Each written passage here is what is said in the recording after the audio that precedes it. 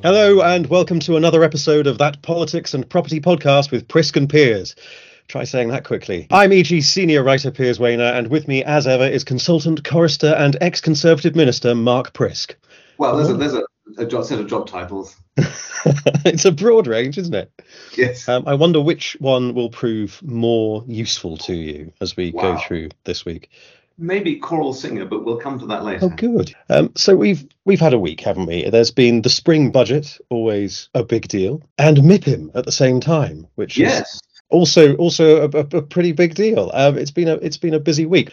I think it would probably be odd if we didn't look at the budget first, don't you think? I think so. So just a sort of a recap for some of the things that I thought were standout elements for the budget, and if you've got any others, then yeah, sure. Let's add them in. So these are the ones that I thought would probably affect our listeners most. We've got the Trailblazer devolution schemes, the two deals for the two Andys up in the West Midlands and Greater Manchester. There's also the prospect of more devolution, further deals, on top of the ones that were suggested in the Levelling Up white paper. So it's the everything everywhere all at once budget, isn't it? But so it's slightly tricky. Yes, because I must confess that fourth E, the usual. I know how these things work, and the sort of employment, education, enterprise, and then they were trying to think how can they get E into levelling up, and they went for everywhere. And I just thought either they haven't been following the Oscars, in which case they're opening themselves up to a challenge, or they have, and it's a brilliant wheeze to make it they were hoping it would be the everything everywhere all at once budget, but no one went for that. So I think that's because it doesn't quite work. It's one of those, I know I've sat in those meetings where someone's trying to make some sort of neat description for the thing, and then they'd shoehorn the last bit in. But there was some good stuff, I thought, on the regional development and growth. Well, let's I'd like it to be faster and bigger. We've got, they could have gone for Everling Up, couldn't they? But that would be silly. So what are the things? We've got the 12 investment zones, 12 as opposed to 200, but at least they look deliverable. Some more money for life sciences, that's good, especially as there's a bit of a focus on the real estate element of that. What seems to be more money for levelling up, but actually when you look at it over the next couple of years, it could actually be less. But tax reliefs for capex, that's a nice one. That's good. And then the very contentious scrapping of the cap for lifetime pension allowance, which looks like it could actually make some differences to the sector, but is more likely to just benefit those people who sell their companies. Does that mean that pension funds will have more money to play with? No. Well, that's an interesting question. I think it won't be huge, because I don't think it's going to affect but it is, there's a lot of, this was born of hospital consultants retiring early and GPs retiring early. So, and it'd be also interesting, there's a bit of politics there. If Labour are saying they're going to scrap it, are they going to create an artificial rush for the door? I saw the article suggesting that would happen. Yeah, and there is a problem in the sense that I can see why he did it the way he did it, which was that to devise a scheme that's for one occupation is very difficult in tax law. It's very open to legal challenge, and this is where I think this is why it's like the old story. It hasn't been tackled, not because they don't want to, but because it's actually very difficult to do right. So you either scrap the damn thing altogether, or you try and find something. And the moment you create something that's clever and neat and tidy, then there'll be people who'll test it in the courts. So, we'll see. But no, it's interesting. Alrighty. What did you spot other than those? Well, I think those, I want to come back to the investment zones, I think, because it leads on to this whole argument about how do you devolve? Do you hand out money, or do you let people generate more of their own and then decide how they deliver their priorities? So that's the heart of this. And Whitehall is still fighting a back effort to try to make sure that they really are going to devolve, but are they going to do it with just one pot or two pots and so on? So there was that. I think one of the other things I flagged up was the suggestion now that they're going to wind down the local enterprise partnerships. Yes. Now, someone like Andy Street in the West Midlands has been pushing for this for some time.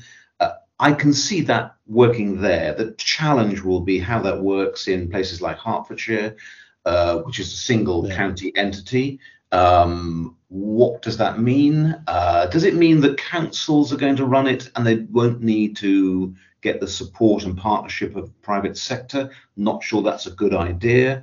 So that I think there's a question mark there, particularly on the skills and training delivery agenda. But yeah, I mean, I think, the things that weren't in there, nothing there on housing per se. Though I think there are other issues that we'll come on to about net zero, which may be the reason for that. I'm with the investment zones. I'm pleased that we've gone away from trying to give everybody one, because that makes no sense. I think that was did we get up to 45 or something in the MAD budget? Yes, I think they were. It went from 30 to 40 something, didn't it? When that was people that they were having conversations with. Quite bumped into somebody and they coughed in investment zone before they knew they had one. It was just bonkers.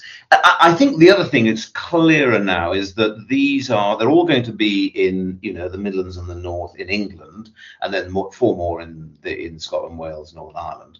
And it's clear they're much more about regeneration and that side of the equation than necessarily putting money or giving up new opportunities into highly successful areas. So I saw the folks from Cambridge complaining that, well, we're not getting one, and shouldn't you put money where there's success?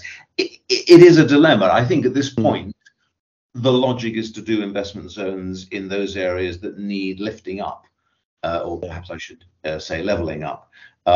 It's not big money, 80 million each. And over 5 years. I mean, it disappears, and quite a lot of that. Just looking at the detail in the dreaded red book.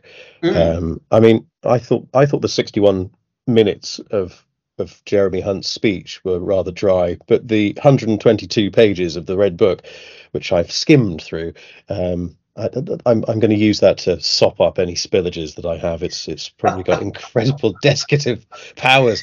The detail in that, you're right, it does have some interesting little things. For example, with the focus on those 12 investment zones being R&D, actually, those links to universities. But as you said, not looking at the Oxcam arc. But then again, in the detail, you see that there's a bit more of a commitment to the rail infrastructure around there, which could actually really help out. But it's tiny amounts of money, isn't it? It is, partly because there is no money. The coffers are bare, and at this stage, the acid test, the very first acid test, which is a kind of negative thing in a way for this budget, was not to spook the markets. Now, ironically, because of events in American banks and Credit Suisse and so on, the stock markets actually on the day of the budget were a bit of a roller coaster, but it was not related. It was not related to the budget. So, the first test was, do the markets think that, broadly speaking, the government is in a sound place? And the answer was yes. So that's an enormous tick. Now, I appreciate that's a very low bar, to be measuring the success of a budget, but it actually does matter, because otherwise all the rest of it is just, deck chairs on the Titanic territory. I think the investment zones are interesting because what they've flagged up is the difficulty of getting it right, not least the geography. They're talking about a maximum hectare space, so 600 hectares, I think. They're talking about it potentially being in more than one location in any region. So you could have 3 different sites. Yes, maximum 3, isn't it? And actually, although there may be an argument for 2, my personal view would be that it works best if there is a single place in a region.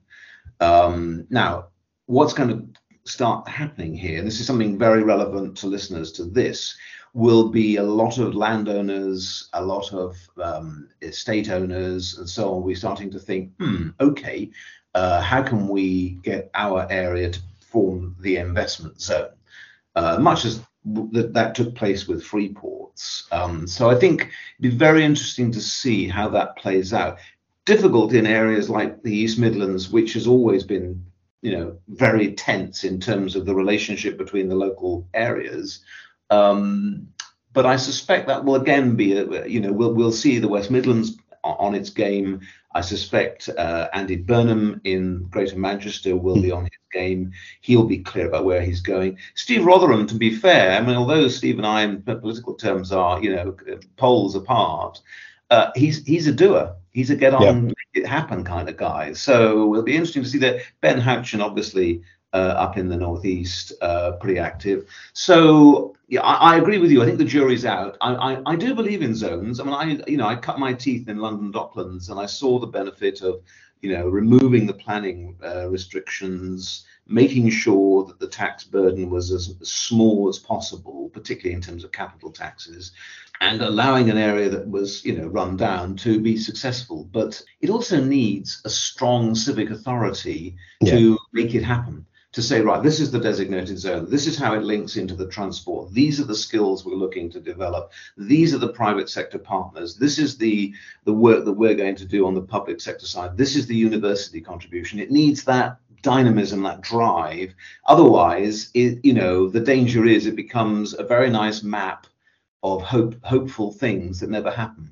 And increased hope values as well. That's another thing that happens with that very nice map. I haven't. That's a very good point. I was thinking about it I was thinking then as a minister, but it's from a property point of view. Hope value is critical. I mean, there's the other thing that came up with those investment zones was a very nice nod to Lord Heseltine. Yes, our former guest, Lord Heseltine. Your good friend. Yeah, we're so close. In fact, actually, the interview with Lord Heseltine is in, when's this going out? It's this week, last week's EG magazine. But what I thought was quite interesting was that while Jeremy Hunt name checked Michael Heseltine and said that without him this policy wouldn't happen, but Heseltine's actually been quite scathing about this policy. I mean, before the details emerged, but. Yeah. His view was that it wasn't joined up enough, that it wasn't tackling enough of those sort of interconnected issues, the ones that you just mentioned, but also education and skills and all of these things, that they have to be tied together. So to me, it almost seems that the investment zones, while yes, drawing shapes on maps is brilliant, especially if you happen to own something within those shapes on the maps, but it's the devolution bit, isn't it? That's where we're going to actually see real transformation. Absolutely right. Yeah, I mean, the investment zone should be one tool in the armory of a regional economic agency led by an accountable mayor who is able to also, develop skills strategy, link that to what the local businesses want, make sure their transport system is operating successfully, make sure the planning system is efficient so that when people are thinking about coming to their area, they can, get a positive and professional response. And there's a coherence about, whichever particular sector you're trying to encourage, whether it's green technology or life sciences or whatever. So it's all that bit. And I think this is where, and this is less to do, I would suggest, I think because there's been turmoil at ministerial level and political level, the absolute intense drive from number 10 and number 11, which you need to get this kind of devolution to happen, in which essentially you're saying the principal urban centres of England will now be responsible for a substantial amount of domestic policy on the ground, in skills, in training, in the vast majority of transport decisions, in terms of planning, in terms of all those economic development activities. And then actually, in order to make that really work, you need to give them a greater proportion of the revenue they need should be drawn more locally. So there's an issue there around how you do that, which tax you use, and so on. Now, of course, the quid pro quo of that, which is the awkward bit, is if they're all doing that locally, why do we need government to be of the size it is? Why do we need the number of civil servants we currently have? And then the awkward challenge of, do we need the same number of ministers? Probably not.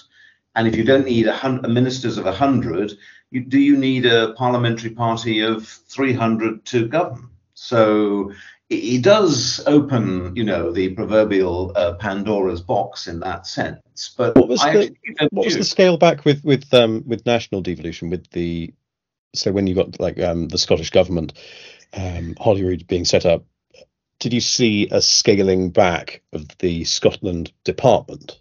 Ministerial yes, department? yes, absolutely. The Scotland department is really an oversight and liaison department. So it's like a tiny foreign office with one country to relate to. And if you look at now the Northern Ireland situation, where effectively devolution is suspended whilst the Assembly isn't working, then those ministers are covering a hell of a lot of stuff. But they're working with the local civil service, so that's how that works. But it does have knock-on implications. But I think it's overdue, and I actually think it would refresh British politics, because there would then be different avenues for people who want to make a difference. They could come to Parliament and come into government, but they could also actually be, very much involved as a mayor. And the mayors are much more practical. They're more my kind of political role, which is about doing rather than just saying what you think somebody else should do. Except for Mayor Khan, who spends his entire time in London saying what other people should be doing when he doesn't do anything himself. But enough of that. That was a party political broadcast from on Mark behalf of Prisk, member of the Conservative Party. I mean, look, I'm a big fan of Andy Burnham and several other Labour. I just despair of the lack of leadership in London. But there we go. That's my personal view. I think that looking at Andy's street in Burnham, they've kind of won the draw here. They've got those trailblazer deals. They already had pretty good deals and fairly sizable powers before. They're really being focused on to lead the way on this. Why? I mean, when we were speaking to Clive Betts the other week, he raised this point as well. Why, if you know it's going to work, if this is the path that the government wants to go down, then why are we having successive little increments of leading there, as opposed to just saying, okay, this is what we're going to do? Is it, from a ministerial point of view, is it easier to do it that way? Is it practicalities? Is there something that could potentially go horribly wrong? Is that what they're worried about? Or is it appetite? No, I think it's first of all, when I was in government, we weren't even going to have mayors. We weren't going to have combined authorities. We were going to have LEPs, and that was about as far as we were prepared to go. So you're right, it's been incremental. I think several reasons for that. One is because Whitehall is not convinced, and by that I mean the view of civil servants. Are we going back to the fact that your opinion that they might be out of a job? Yes. Two, it is complex in that Whitehall is a series of silos. You have the education people, you have the business people, and so on. Whereas at a local level, you have a single authority which does all those together. And so going from a silo to a place-based, as we would call it, policy is actually quite complex. So that's important. I think the other reason is that we're getting very close now to having to answer the question, which both Andy Street and Andy Burnham want answers, which is why can't they generate more of their revenue locally and keep it local? And that's a big issue for government, because that plays into a whole raft of other challenges. Because with the best will in the world, you'll then have an urban-rural split. Those areas that have natural city regions, of which the West Midlands is one, Greater Manchester is obviously another, north, what I will call the northern part of Yorkshire, i.e. Leeds with Bradford, makes sense. The Sheffield sub-region. There's some that the geography makes sense. There are others that are much more complicated. What do you do with Hereford and Worcestershire? What do you do? Cornwall works because it has a strong identity as an entity, although it's also its positioning, its geography helps it, doesn't it? I mean, it's got a city which it's sort of reasonably focused around, and it's cut off from everything else. Not actually cut off, obviously, but any Cornish nationalists out there? Well, I was born and brought up west of the Tamar, so just be careful there. There's fog on the Tamar. It's because England's cut off from the. No, I think geography does count here. I mean, I remember creating the local enterprise partnerships back in 2010, and actually what Greg Clark and I, as the two ministers involved, were doing was not saying, right, we in Whitehall have decided that your area will be this. We actually said, to the amazement and surprise of most local authorities, you tell us what geography you believe makes practical sense. Is it your travel to work area and so on? And you had things, Bolsover sits between two of them. And so they actually said, well, we'd quite like to be in both. And we said, actually, do you know what? That makes sense. Let's do it. And of course, you can imagine the civil service having kittens at that particular aspect of it, and then others had to be pushed together. So the eternal battles between the various local authorities in Oxfordshire, which seems to continue to this day. The fact that the folk in Derby and the folk in Nottingham do not get on, or certainly their public representatives, never mind the counties. And so that creates this tension, and that's one of the challenges. Whereas those people who said, right, this is, Tees Valley, for example, they loved LEPs because they were no longer going to have to be dictated to by the larger Tyne folk north of them. And so they bit our hand off because, they wanted to crack on with it, and they were great. So geography is a key part of it. So what else? There was a lot about levelling up, wasn't there? I mean, Michael Gove, I saw, very proudly put out an announcement saying levelling up is at the heart of the budget. Yes. There were good things. There was the 400 million on the sort of local partnerships, what I call the smaller town partnerships. And although it's tempting to sort of dismiss those, actually for a lot of people, they're the things that matter. Their town centre being improved, their leisure centre getting the investment it needed, that little mini bypass that's been promised for God knows how long. Those things that are in the sort of 10 to 50 million pound bracket. But again, you see, my view would be that actually, where you possibly can, I would devolve those budgets down to them, and then they can crack on with it, and then they can hold their councillors, to account for that. I think the shift in terms of devolution is good. Interested to see how that plays in terms of the affordable housing programme, which I see was specifically included now in the powers for Messrs. Street and Burnham and others. Yeah. So that'll be an interesting challenge. But I think it is there, but I would like to see them, really go the whole hog. And I think the interesting question now, if Labour does become the next government in 18 months or so, and the thing they've got to wrestle with now is what are they going to do about it? So this debate now about what is the landscape going to be in 2 years' time, and do I adjust my behaviour accordingly? That is going to come increasingly into people's decision making. When you not when you were a minister, when you were a shadow minister, yes, that thing of having to respond to the government. So yes. I mean, Labour's response to the budget is twofold, isn't it? First, they have the leader of the opposition, so Keir Starmer, stands up and says, essentially sound bites, because that's all they can really do. Yes. And then you have the Shadow Chancellor, Rachel Reeves, do a rather more sort of point-by-point dissection. Yeah.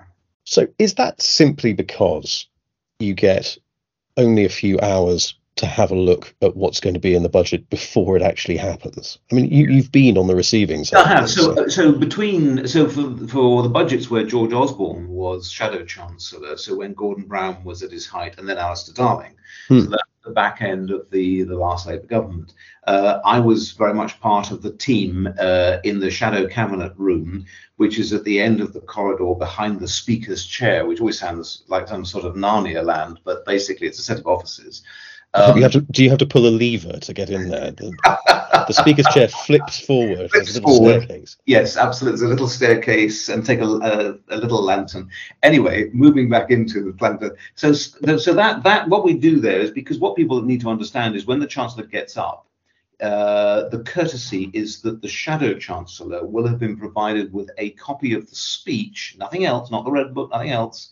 None of the supporting documents. None of the supporting documents until the Chancellor stands up to speak. Then it's so the Shadow Chancellor will have had a short look at that, but then we'll be responding to what's coming to them. So what you do there is, as a team, you anticipate what's likely to happen, and you write one of these bizarre speeches which has all sorts of tabs on it, so that if he does this is what we're thinking about it. If he does that, this is what we're thinking about it. Of course, inevitably, chancellors love to pull a rabbit out of the hat, so that there isn't and so that tends to be where leaders want to not comment on it, because this was the lifting of the pensions cap. That was the rabbit, wasn't it? I mean, that was the most rabbitiest rabbit that you could imagine. It was the rabbitiest rabbit. Yes, and so there, I mean, what happens is, once it's been announced, and there was a little bit of time between him saying it and the end of his speech before Keir Starmer had to stand up. So in the back room, there will have been furious scribbling as to what the view would be. And because you've got the Shadow Chancellor next to you as leader of the opposition, you can say to them, this is what we were going to say if they were going to increase the allowance. How much further do you want me to go at this point? And they may say, just stick to that and saying, well, hang on, this hasn't been thought through. You can always do the sort of, where are the numbers on it? Has he thought this through? Is this only for a limited number of people? We'll want to know more. So you can do that because you just literally haven't had a chance to look at it. What then happens is the moment the Chancellor sits down, the Red Book documents are provided to the Shadow team. So there's somebody standing in a corridor waiting to hand them over. And you then have the opportunity to race through the book. So you usually get about a dozen copies of the Red Book.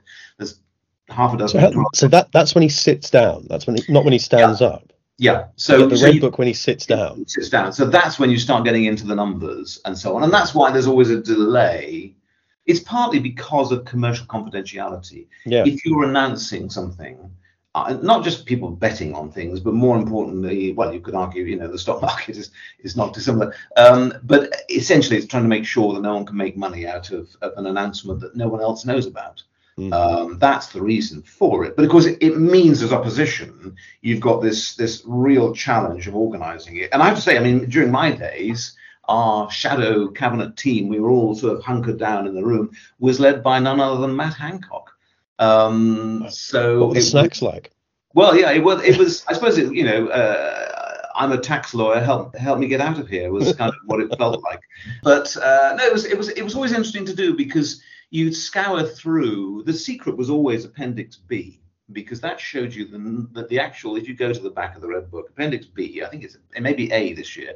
They changed it, and that always shows you the actual numbers involved with each policy, and that gives you a sense of whether this is big potatoes or whether actually it's really not that consequential. This goes back to the thing that we raised earlier about the levelling up money. Almost all of the little points in that appendix, it comes up as negligible. Yes. Like not even worth using for the maths. I think the key thing in my mind is the mindset that is about transferring the powers. So in one sense, yes, you can measure this solely by how much money is someone giving away or spending or whatever. But actually, what I want to see is the transfer of power. And that's the tougher thing. And that won't obviously appear in a spreadsheet. No, that's true. And that there are still elements, as you said, missing from that. For example, they'll have these pooled pots of money drawn from various department budgets. They'll be able to retain more of what is locally raised, but they're not being given the powers to raise taxes themselves, are they? That vital plank is missing. And that is tricky because you've got to make sure there's accountability. So if you're the West Midlands, so at the moment, for example, obviously council tax is raised. Should the mayor have the ability to raise something on top, a substantial precept? Now that's feasible, and it's easily collected. Or do you introduce a different tax, but then you've got to set up a whole new collection system? Is it principally drawn from businesses? So the easiest thing would be to transfer the business rates system? But that's a big slug of central government money. Yeah. And you've got to be confident that, you might have a mayor that came to power in one of the areas, decided to jack up the business rates, enormously, and then businesses started to leave, and then they get themselves into a financial problem because the cash cow has moved field. So I think that's the reluctance, but I actually think it's time to crack on with this. And I think business rates, certainly a form of business rates, should be transferred to those where they have an accountable mayor. We should allow them to get on with it. A couple of other things are in the Red Book. If you wade through those pages, referring to sovereign wealth funds. Oh yes. Who at the moment don't have to pay direct taxation, so they are exempt from capital gains essentially. And there was a plan to reverse that, and that was quietly dropped. So that appears as 4.64, I think, is the first mention of that in the Red Book. I mean, I can see that there's a challenge there because, something like the Norge Fund from Norway is a very substantial investor. Now, do you want to make it unattractive to invest in this country? I don't think so. But does it make sense to give them a seeming unfair advantage? Yeah, it's difficult, isn't it? Because if that is the current legal situation, whatever you do to lessen it makes it worse. So you've either got to decide that actually you don't care, or that you think that the change will still mean the UK is more competitive by comparison to elsewhere. It's a little bit like the corporation tax generally. If you look, I mean, if I said to you, right, we're going to go up from 19 pence to 25, I think that's a big, percentage increase. But it still means that actually the UK's corporation tax rates is pretty competitive by comparison to most of the other countries. I would prefer to see it a bit lower than 25, but look, we've just spent the last 4 or 5 years, with a huge bills for the pandemic, and someone's going to have to pay. Otherwise people are going to stop lending to the United Kingdom, and then we'll be back to the world of trusts and quarteng, which none of us want to go to. And that macro point is a very good point, because while we're talking about levelling up department expenditure is being cut back from 4.3 billion to 2.1 billion, and capital expenditure from 7.3 to 7 billion. I mean, those sorts of fine detail are all very interesting, especially to nerds like us. But those macro points, the OBR has said there's a really good one. Inflation, it's saying, is going to be down to 2.9% in Q4. Yep. That's pretty good. And then fall to 0.9 in 2024. I mean, these are the things that the Chancellor wants to hear, right? And to remain near zero until mid-2026. And then it'll sort of creep back up to that 2% sweet spot. Yes. So those sort of macro things are probably more important, do you think, to our listeners than all of these little I think they are. Possibly the devolution piece. Well, the devolution is important because that's about the direction of government as a whole, and also who the decision makers are. So for the listeners to this, wanting to know who they need to engage with, that's important. But the big picture has to be: can we get the rate of inflation down and low and stable to allow then interest rates to come down a little bit? Not for most of my working life, we had inflation and we had interest rates up and down. For some of it, certainly in the 70s and the beginning of the 80s, it was a real roller coaster. And I can remember the whole exchange rate mechanism fiasco when it jumped to 17% or something as interest rates, which I think for younger listeners will just sound, as if we've moved to some sort of country where they carry their money in a wheelbarrow. But, actually, I think there's been quite a lot of negativity around the UK. And although a lot of it has been entirely understandable, I think sometimes we're very good at overdoing it. We tend to swing from believing that, Britain rules the waves to we're a basket case, and there's kind of nothing in between. And you just kind of think, look, there are some big deep-seated issues. We all know that. I mean, we need to do a lot better. We have fallen behind in key sectors, in terms of automotive, for example, battery. We need to do more on green technology.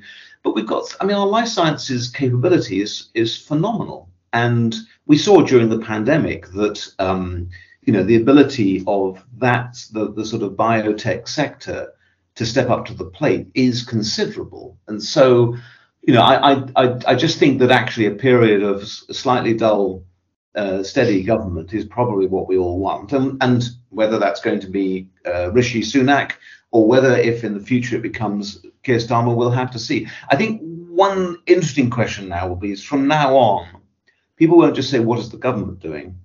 They're going to start saying, and what will the opposition do instead? Yeah. And that's, you get it in every parliament, and that'll be the interesting one, because the tension then that is always there for any incoming Labour government between wanting to look sensible and trustworthy in terms of people's finances, but also wanting to show that you're more compassionate and prepared to spend money on this, that. And then as soon as Labour does break cover and suggest a policy, then, as you said before, it'll get stolen if it's a good one, as we saw with the childcare policy. Yes, oh, absolutely. No, exactly. So I think, there will be a narrowing in terms of policy outcomes, but we don't know, for example, at this stage, when they talk about rent control within Labour ranks, whether that means indexation, which I personally think is manageable, or whether there's something a bit more draconian, which could be very counterproductive. So there's some interesting stuff to come. But I thought on this occasion, given the very limited cards he had, I thought Jeremy Hunt, managed to come through it. And my impression is, just talking about, what's the mood at Westminster, is I think some of the people for whom the white coats were definitely looming have calmed down a bit on the Tory backbenches and beginning to realise that although it may not, set their juices flowing, Rishi's ability to sort out, in inverted commas, Northern Ireland, to try to move this deal on the submarines. There's some stuff coming through. So we'll see. And whether that then shifts the dynamic between the two front benches is all to play for. Again, in the small print of the budget, which you've mentioned, the LEPs being wound down. I mean, they were your baby. How does that feel? I mean, that must be horrible. I helped. So we have what happened was, for the listeners' benefit, is with the Conservatives coming into office, there was a feeling we should get rid of the then 9 regional development agencies, and there were reasons to do so. So we came up with local enterprise partnerships, where the locality decides what their area is, not Whitehall, and where it's a genuine partnership of public and private. I'll be interested to see whether this is the final death knell of LEPs. I think it's going to be a phased thing. They said the final funding from central government will be removed. So I mean, that's life support being turned off, Mark. I think it is. I hate to be the one to break it. No, you're probably right. I probably should need to come to terms with the fact that is it. They weren't helped by the fact that when they started, so the RDA spent £2.5 billion every year. So clearly, when we came in 2010 and there was no money, George Osborne was saying, right, we need to wind that down. And I understood that we had 1 billion, 500 million each year, so $1 billion over 2 years, to set up the LEPs and get them up and running.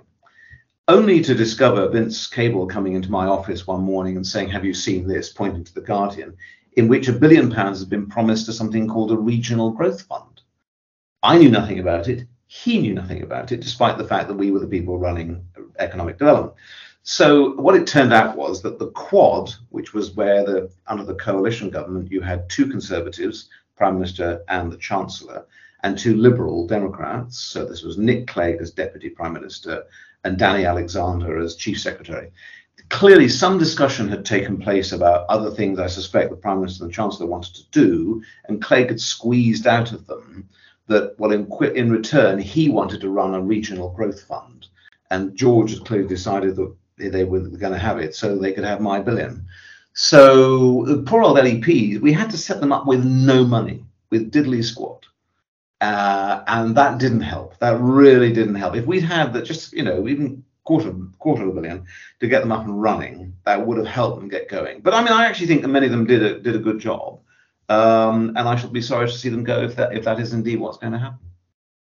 That sounded like the script from, or the précis for an episode of The Thick of It with you as Peter Mannion. Yes, I will thank you very much.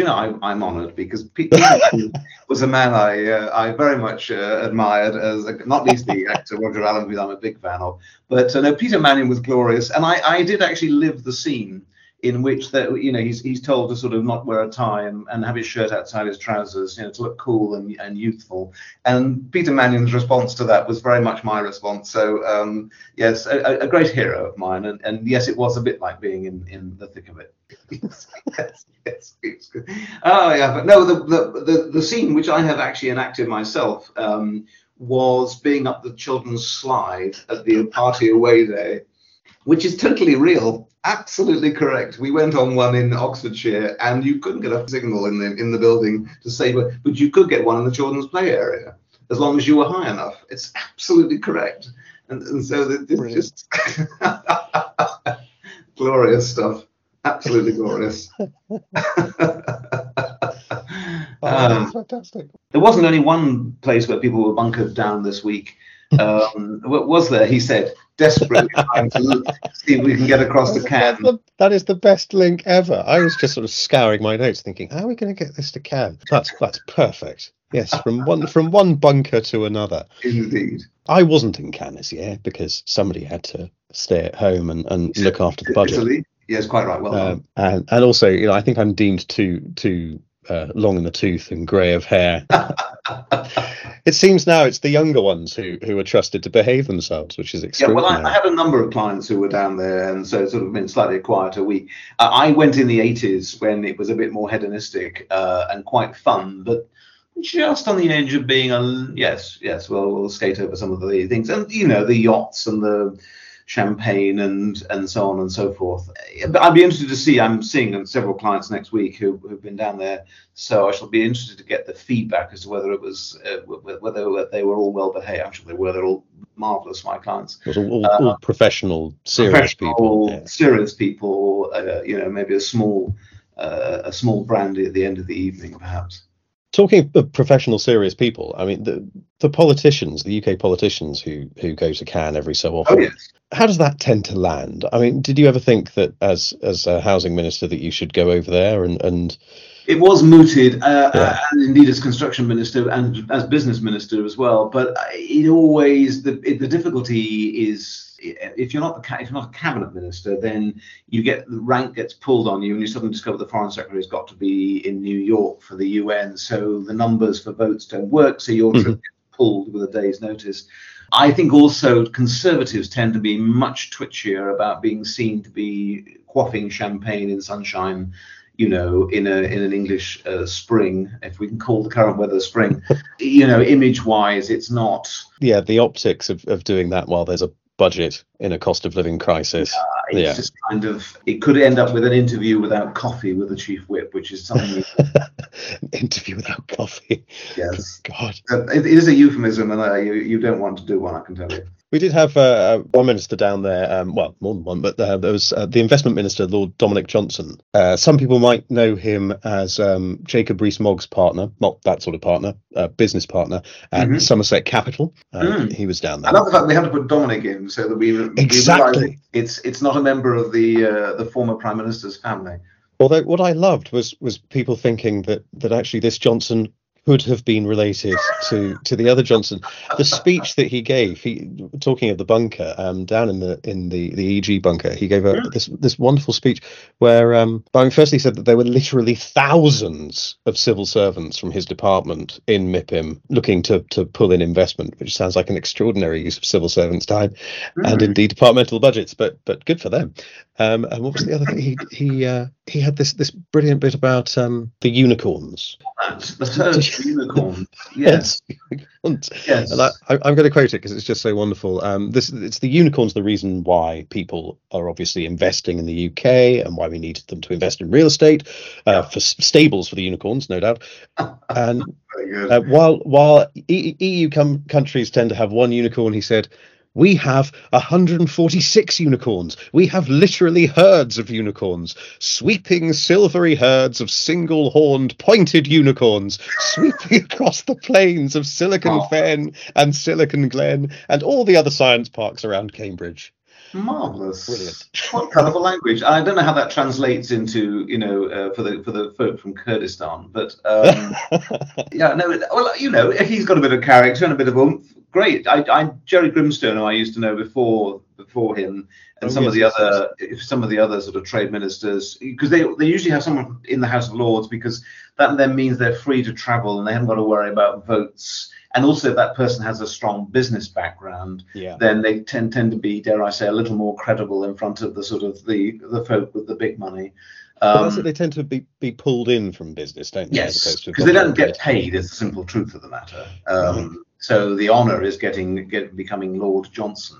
Though I do feel for him now, because he's always going to. Because I noticed it was called Lord Dominic Johnson, and of course that's the way the Americans talk about it, because they're hopeless with British titles. No, well, I don't know him personally, so he sounds enthusiastic. He sounds a man of colourful language, and that's sort of the job, isn't it? With that sort of thing, yes. It's tub thumping. It's drumming up a crowd. Also, I would say it's also a little bit of the ability to know how to do a deal, how to negotiate privately. So you go in and their role is very often to sort of create the mood music for a deal before the Prime Minister then comes and does the final thing, or the Secretary of State, or the Chancellor, or whatever. So they're very much reaching out, engaging, building the relationships, seeing where the deals can be done, bringing it to the point where it's ready to go, and then either the Secretary of State, or if it's big enough, then you'll get knocked over by number 10 wanting the PM to come and do it.